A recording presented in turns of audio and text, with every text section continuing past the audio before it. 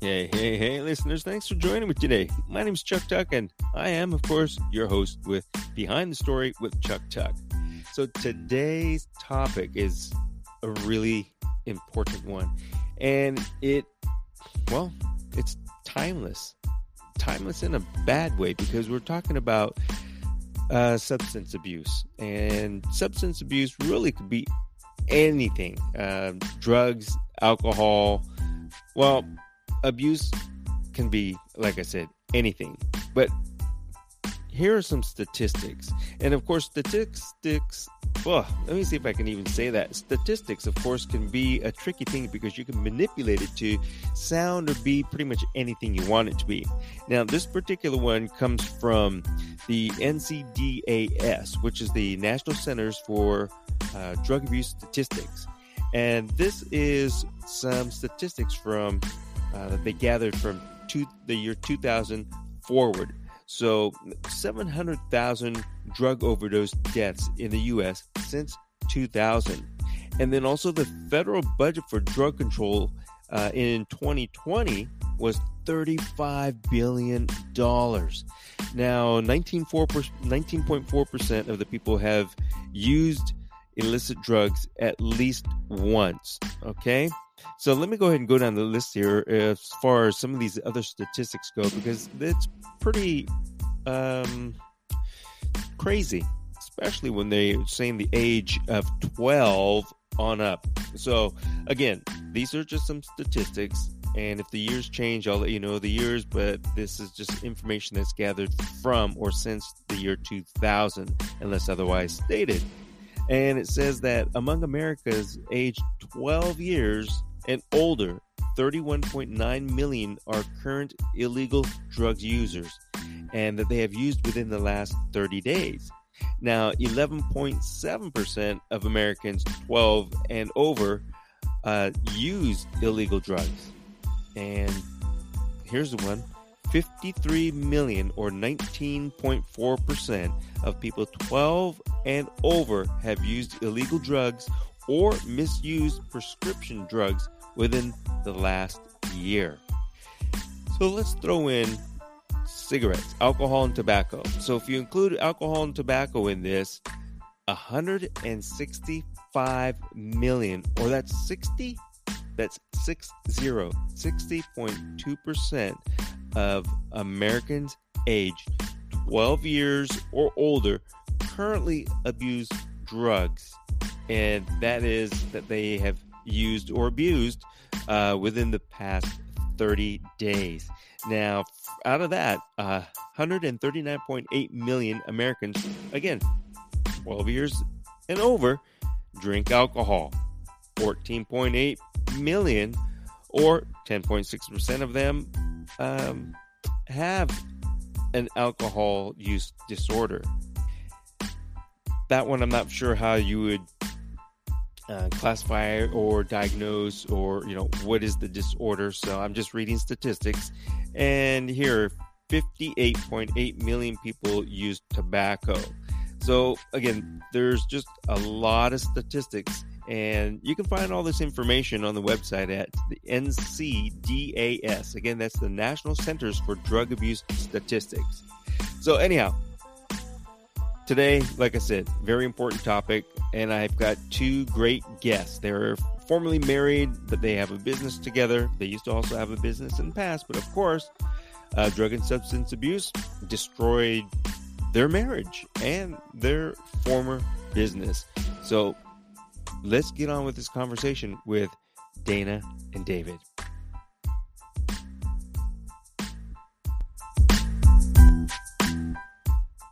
David, Dana, welcome. The topic today is a serious topic. David, why don't you go ahead and start and tell us a little bit about yourself? Well, thank you. I am an interventionist. I'm a life recovery coach, co-authored a book with Dana, Addiction Rescue, the No BS Guide to Recovery. I'm currently living in South Florida, was involved in the opioid documentaries of several, PBS and the CDC's RX awareness campaign, which we won an Emmy for last year, as well as several national and international awards. Also helped create legislation in the opioid epidemic in the state of Minnesota in 2019 already. And 12 states have copied our lead. So that's what I'm doing So these days. I partner with David. We are ex-spouses, but we do run a business together. Like David said, he does the interventions. I do the family coaching. So I live the other side of addiction for most all of my life. And so my passion is to work with the families that are dealing with a loved one's substance use disorder or alcohol use disorder to help them get their lives back on track so they can start living for themselves rather than being so wrapped up and focused on the person in their life that's struggling with addiction. Again, thank you, both Dana and David. And today's topic is really an important informational conversation that we're going to have today. David, like you said, you're intervention specialist. You've gone through some addictions. Now, addiction can come in all forms. Isn't that true? Absolutely. There's physical addictions and there's process addictions. Some that your body is physically addicted to and some that your mind is addicted to.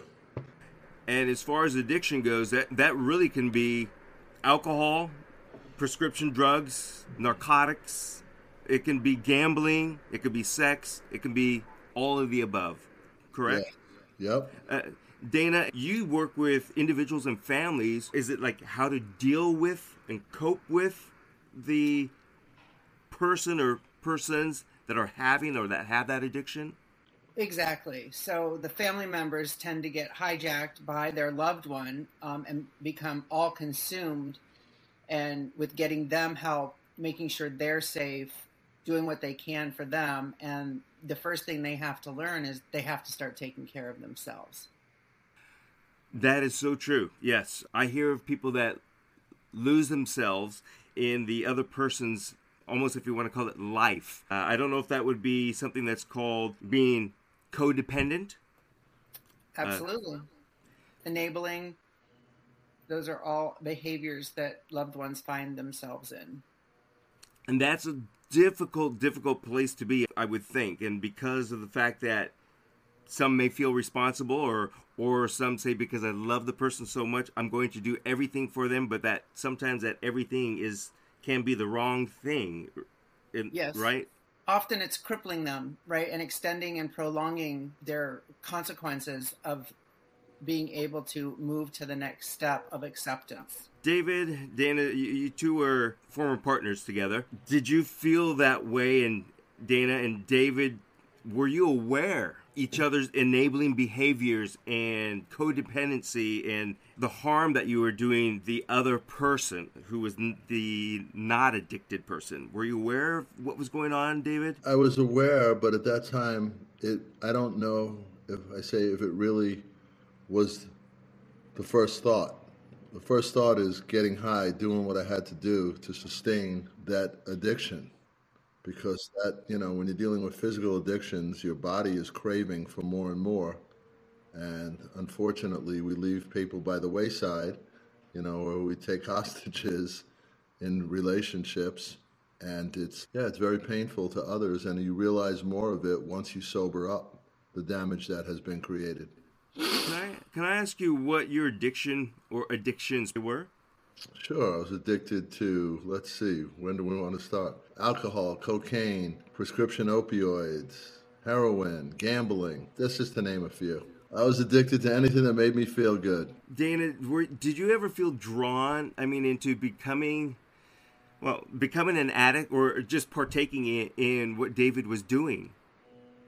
Well, it's funny you mentioned that because I've often said I could have gone either way at different times in my life. I don't think I had that genetic predisposition to, I don't know if you want to call it addiction or obsessive, compulsive. I'm not of that nature. So it never grabbed hold of me like it did other people throughout my life. College years, I lived in LA for a long time. There was always drugs and alcohol that I partook in, but I always just kind of got over it. I just was like, okay, that's enough. I don't want to do that anymore. And I know for addicts, it's not a choice like that, right? For me, it was a choice. Somebody that has that addictive gene, whatever you want to call it, that personality type, they don't just get over it like I did. I don't take that lightly, that it's not so easy for some people. I was in relationships where I thought if I could do as much, whatever it was, cocaine or drinking, as the other person, and I was okay, then they were okay.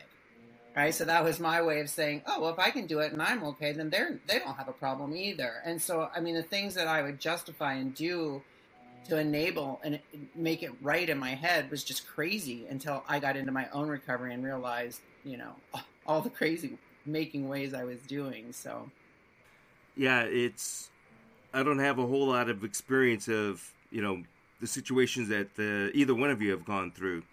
So I can only go by what I've heard, what I've read through friends' experiences and things like that. But I'm glad you kind of said the gene thing there, Dana, because, I hear both sides of the stories where some people say, well, why can't you just quit? And then others say, well, they were born with it. It's part of their gene and it was bound to happen, that sort of thing. So is it true, or is it kind of true that you are predisposition, or can be, if a family member? I want to say in our research for our book, Addiction Rescue, it's about 50-50. So 50% you just come down the birth canal that way, predisposition, and the other 50% is environmental. So, the influences, trauma that can happen, people that are living in circumstances that not only condone it, but are doing it with them, or there's trauma that leads them to that type of environment. Yeah, and there's people that go through chronic pain that get hooked on prescription pills. There's people that go through have acute pain, the same thing. They don't think about it, and all of a sudden they've been taking these pills long enough, and now the body becomes physically addicted after a while, needing more and more and more, and we call it the beginning to the end. At the beginning, David, you were mentioning that addiction can be physical, it could be mental, it could be both. Can you take us through, your experience that you went through on the physical part of the addiction? What was that sensation or that feeling when you wanted to have it? You're already an addict and you had to have it. Was it just this overwhelming need? I got to have it. I do anything for it. And, were bugs crawling inside of you? Did you feel that way? What was that sensation like? Well, when you're trying to kick it, it feels like someone's inside of you cutting themselves out of you. It's the worst pain anyone has ever, taking a shower, the water actually hurt. Those are the pains that I remember. But the physical part of it is just a craving. I remember one time I had been taking so many prescription opioids and I hadn't had any. This is the first time I was out in a while. And a guy came over to my apartment at the time and he says, I could help you. And he laid out a line. And he said, don't ask any questions. And I snorted the line, and now I'm hooked on heroin. Because opioids inevitably is a synthetic opioid, a synthetic heroin. And now I was getting, straight heroin. Now, as far as addiction goes, neither one of you can answer this. My understanding is it's one of the few addictions or diseases that you can self-diagnose. But my question is, why is it that if you can self-diagnose yourself as an addict, what makes it so difficult to quit?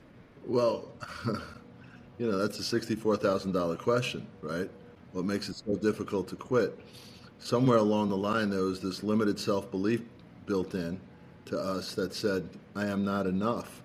And every time I used and get high, I felt as if I was enough. I felt that other people liked me.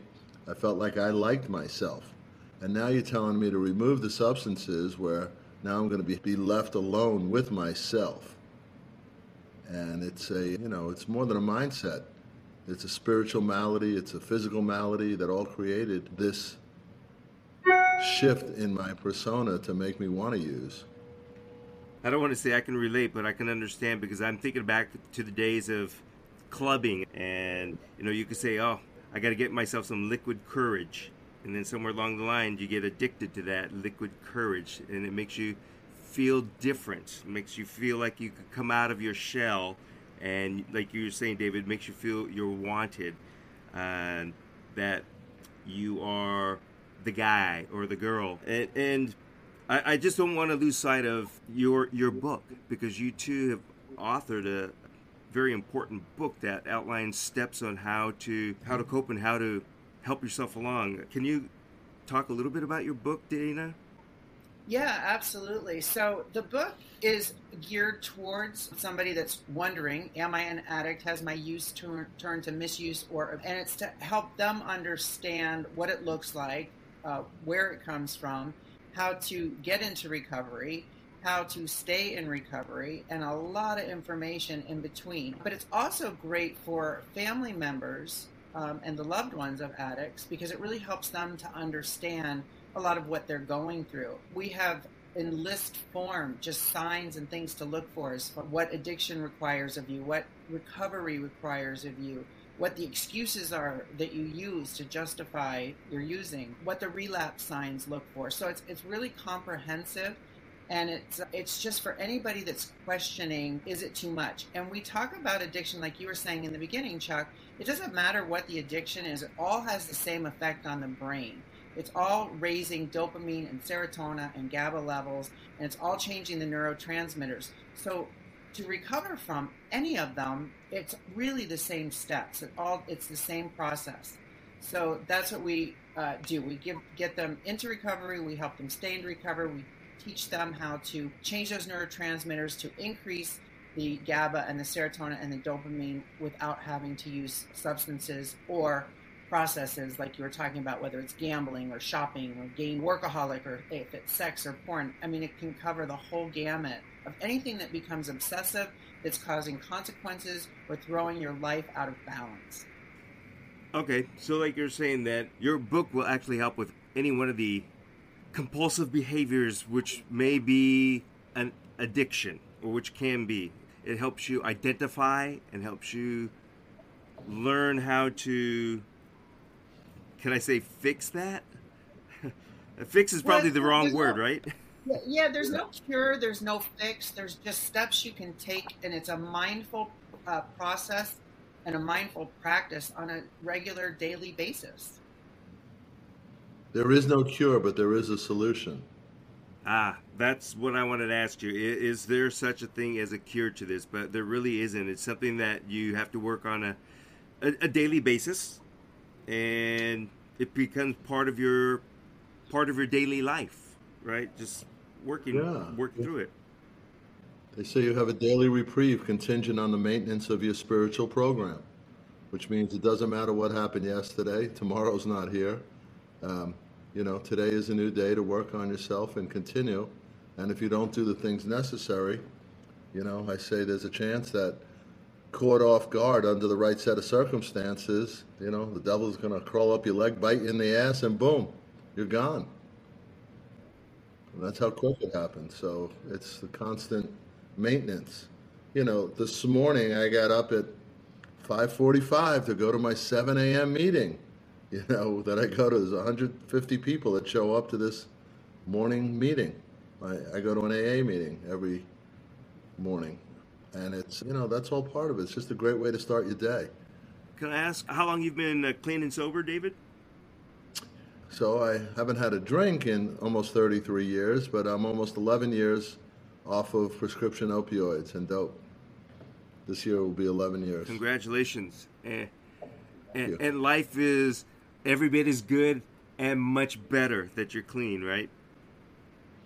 Well, I love the line that I use, that sobriety has given me everything drugs and alcohol promised. That's an important phrase. I hope people who are listening really take that to heart. I do know a handful, more than a handful, of recovering addicts. So, like I said, I haven't had personal experience, or not much of a personal experience, but through friends and friends of friends.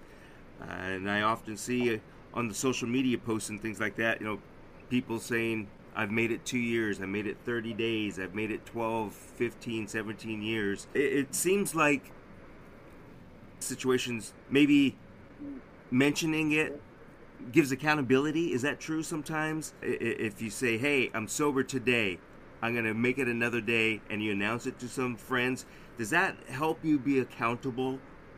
Yes, absolutely. And there's You know, you go to any meeting, there's plenty of people counting days that raise their hand in the first 90 days. Because what it is, it's not only a celebration of the amount of time you're clean, it's a recognition of a new way of life. And it's important for people to recognize this, not only for themselves, but the people closest to them begin to see a little change in them and wondering, God, he just looks different. You know, they look different. Something's going on with them. Yeah. Dana, the two of you also have a business together, as you mentioned, not just an authors of the book, but you do have a business. I'm guessing it's nationwide. You can help anybody and anyone.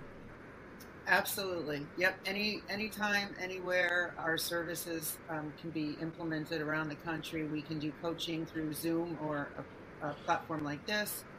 David travels all over the country to do interventions and work with the families to coordinate those interventions. And coaching sometimes takes us out of our space too. You know, we do sober companionship.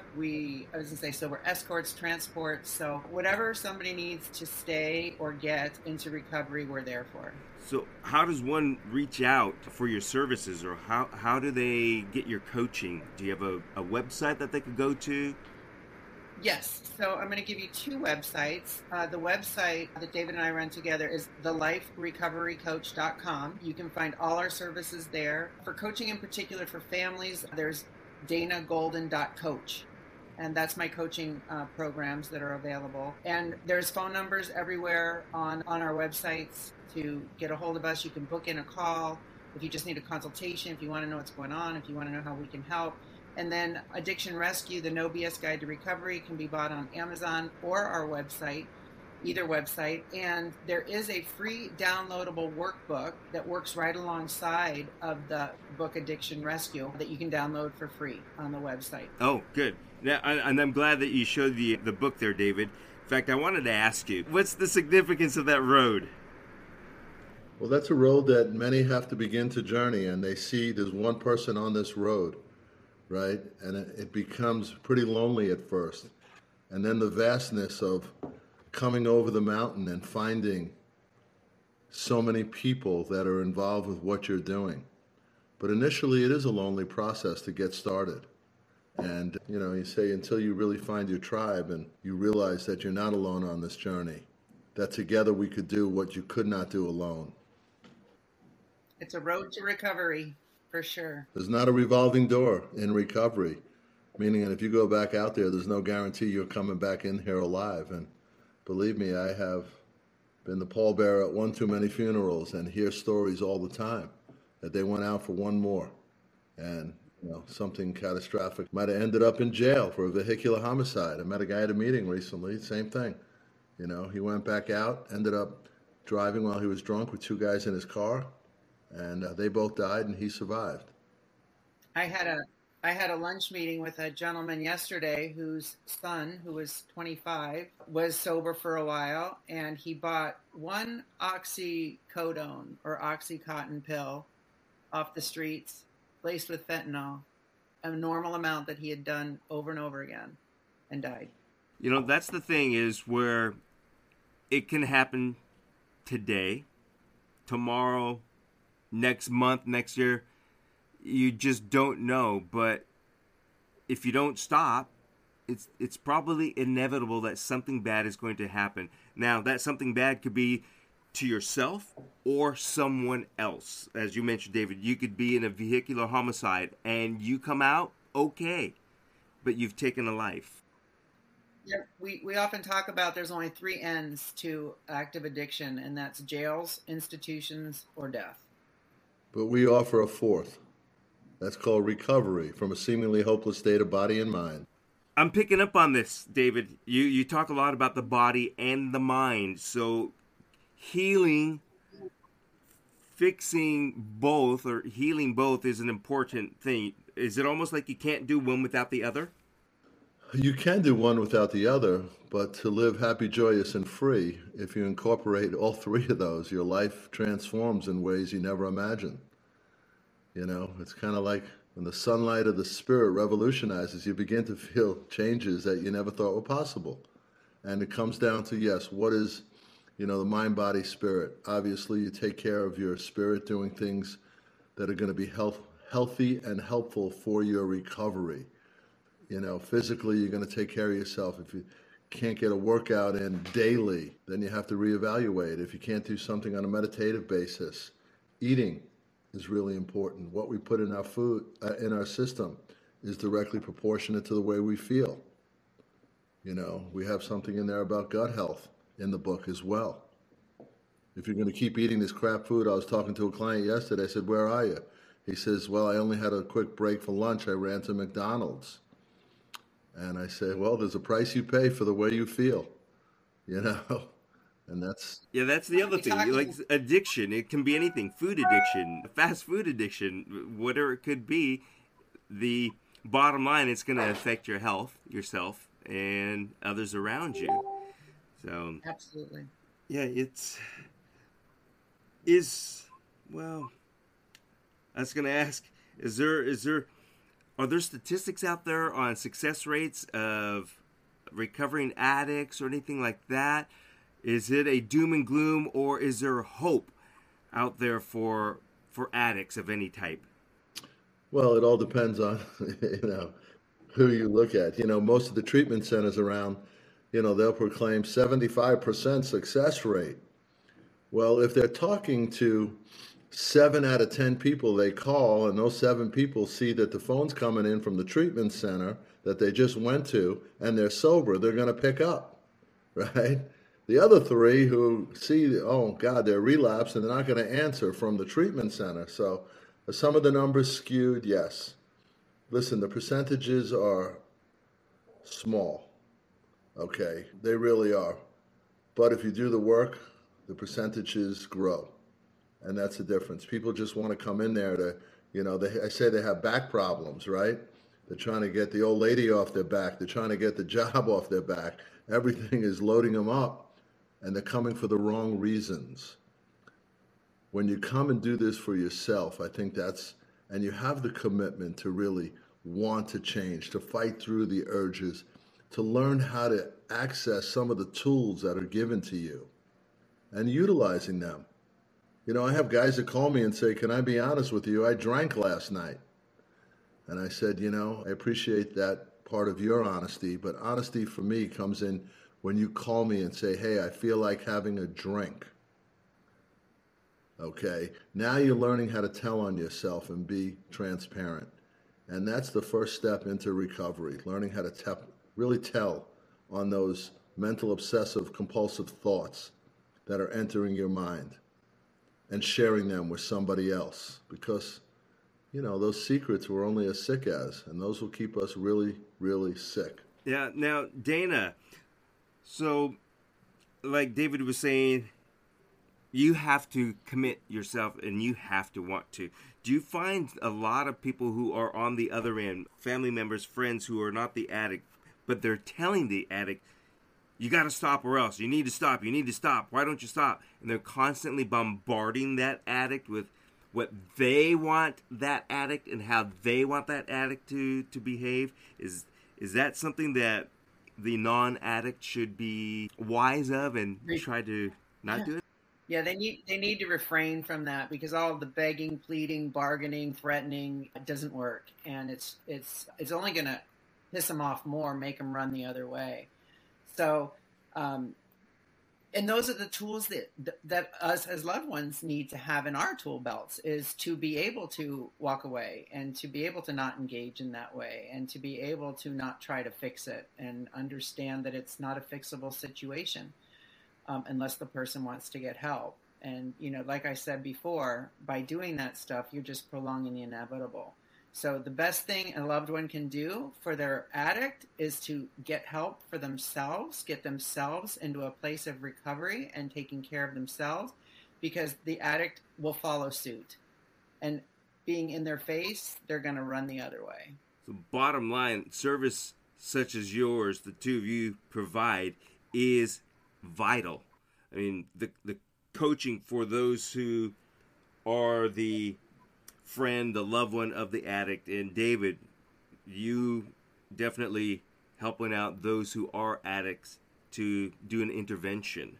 It sounds like oftentimes you can self-diagnose, you can recognize it, but you're not aware, or you choose to ignore it when it's happening. Or, some people will say, wow, I can still go to work. A functioning alcoholic, a functioning addict. But that doesn't mean that you are truly functioning, I wouldn't think.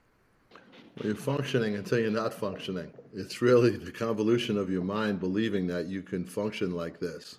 Obviously, you can go through, many people say that they're functioning in life, but I question, are they really happy? Or are they just going through the motions?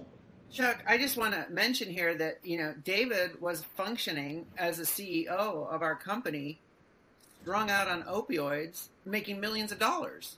So, there's very high level functioning executives and CEOs and people of just, regular walks of life too. But it doesn't mean they don't need to take a look at what's going on inside. Yeah. And David, you keep going back to about happy. So they may, like you said, Dana, too, they may be functioning. They may be CEOs, CFOs, COOs, whatever it might be, or they could be the district manager of a fast food place. But it's probably, the chances are likely they are not happy with their life. There's something in there and it'll catch up to you. Yes. I just want either one of you mention your book and where they can go to get help of using your services. And there's that. So Addiction Rescue, the No BS Guide to Recovery is the name of the book. You can get it at any bookseller, online, Barnes & Noble, Amazon. You can also get it on either one of the websites we have, theliferecoverycoach.com, where you can find all our services from interventions and sober escorts and sober companions to family coaching. To learn more about my family coaching program, you can go to danagolden.coach. You can buy the book on either website. You can download a free ebook to work alongside of Addiction Rescue as you read it on either website. Phone numbers are there. Book in a call. We do free consultations. We'll help you decipher what's going on, what needs to be done, how to get to the next step, and what that process looks like and what's needed. Full shop service. Absolutely. We cover the whole gamut of addiction and recovery. I think you've provided a wealth of information. Is there anything else that you want to share before we close out? I'm just really grateful that we have a platform like this, and you have a podcast like this that could reach many. Because since the pandemic, we have seen the collateral damage, we've seen the carnage and fallout. We hear the stories, we know the stories, I've lived the stories. And you know what? There is hope. You don't have to keep living the way you're living and feeling the way you're feeling. And when I heard that years ago, that alone was a message of hope, that they found a different way. And I think for any listeners, that if they're contemplating, thinking about it, that life isn't the way they want, give us a call. Check us out. See what we're doing and see if it's a fit for you all. Listen, life isn't so much about our successes and accomplishments, but truly overcoming adversity. And everyone has some type of adversity in their life. It might be the ripple effect of somebody living with someone or peripherally knowing someone with addiction. And we're here to help that as well. I've got to add that listening to the two of you is, you put it in terms that everybody can understand. You put it in terms where people can relate. And if it's relatable, I see hope. Yeah, and that's rich. It's the simplicity of the message is what we're trying to dispense. Yeah, so, and that's truly our message, is of hope. Because obviously David and I are ex-spouses, but we have come together for a mutual beneficial cause to help other people. And one of the other first things I try to teach when I'm working with families is you have to separate the person from the addiction. Because David Marion, the person, would never cause the wreckage he did to his family, to his business, to his own life, right? But he had a terrible addiction that caused those things to happen. It's just like having a kid, right? You love your kid, but you don't like their behavior all the time when they're acting naughty. And addiction's the same way. They're just acting naughty because they've got this monkey on their back. And so once you can separate the person from the addiction, you don't have to like the addiction, but obviously you're in that relationship with the person for a reason. You loved them, or were attracted to them, or were drawn to them at some point. And that's really important to understand, because, one of David's lines is, anytime you put addiction up against potential, addiction's going to kick potential's ass 10 out of 10 times. And so these people, when they're in active addiction, they don't stand a chance. They're not themselves. Yes, when you dance with the gorilla, it's the gorilla that decides when to stop, right? Well said on that.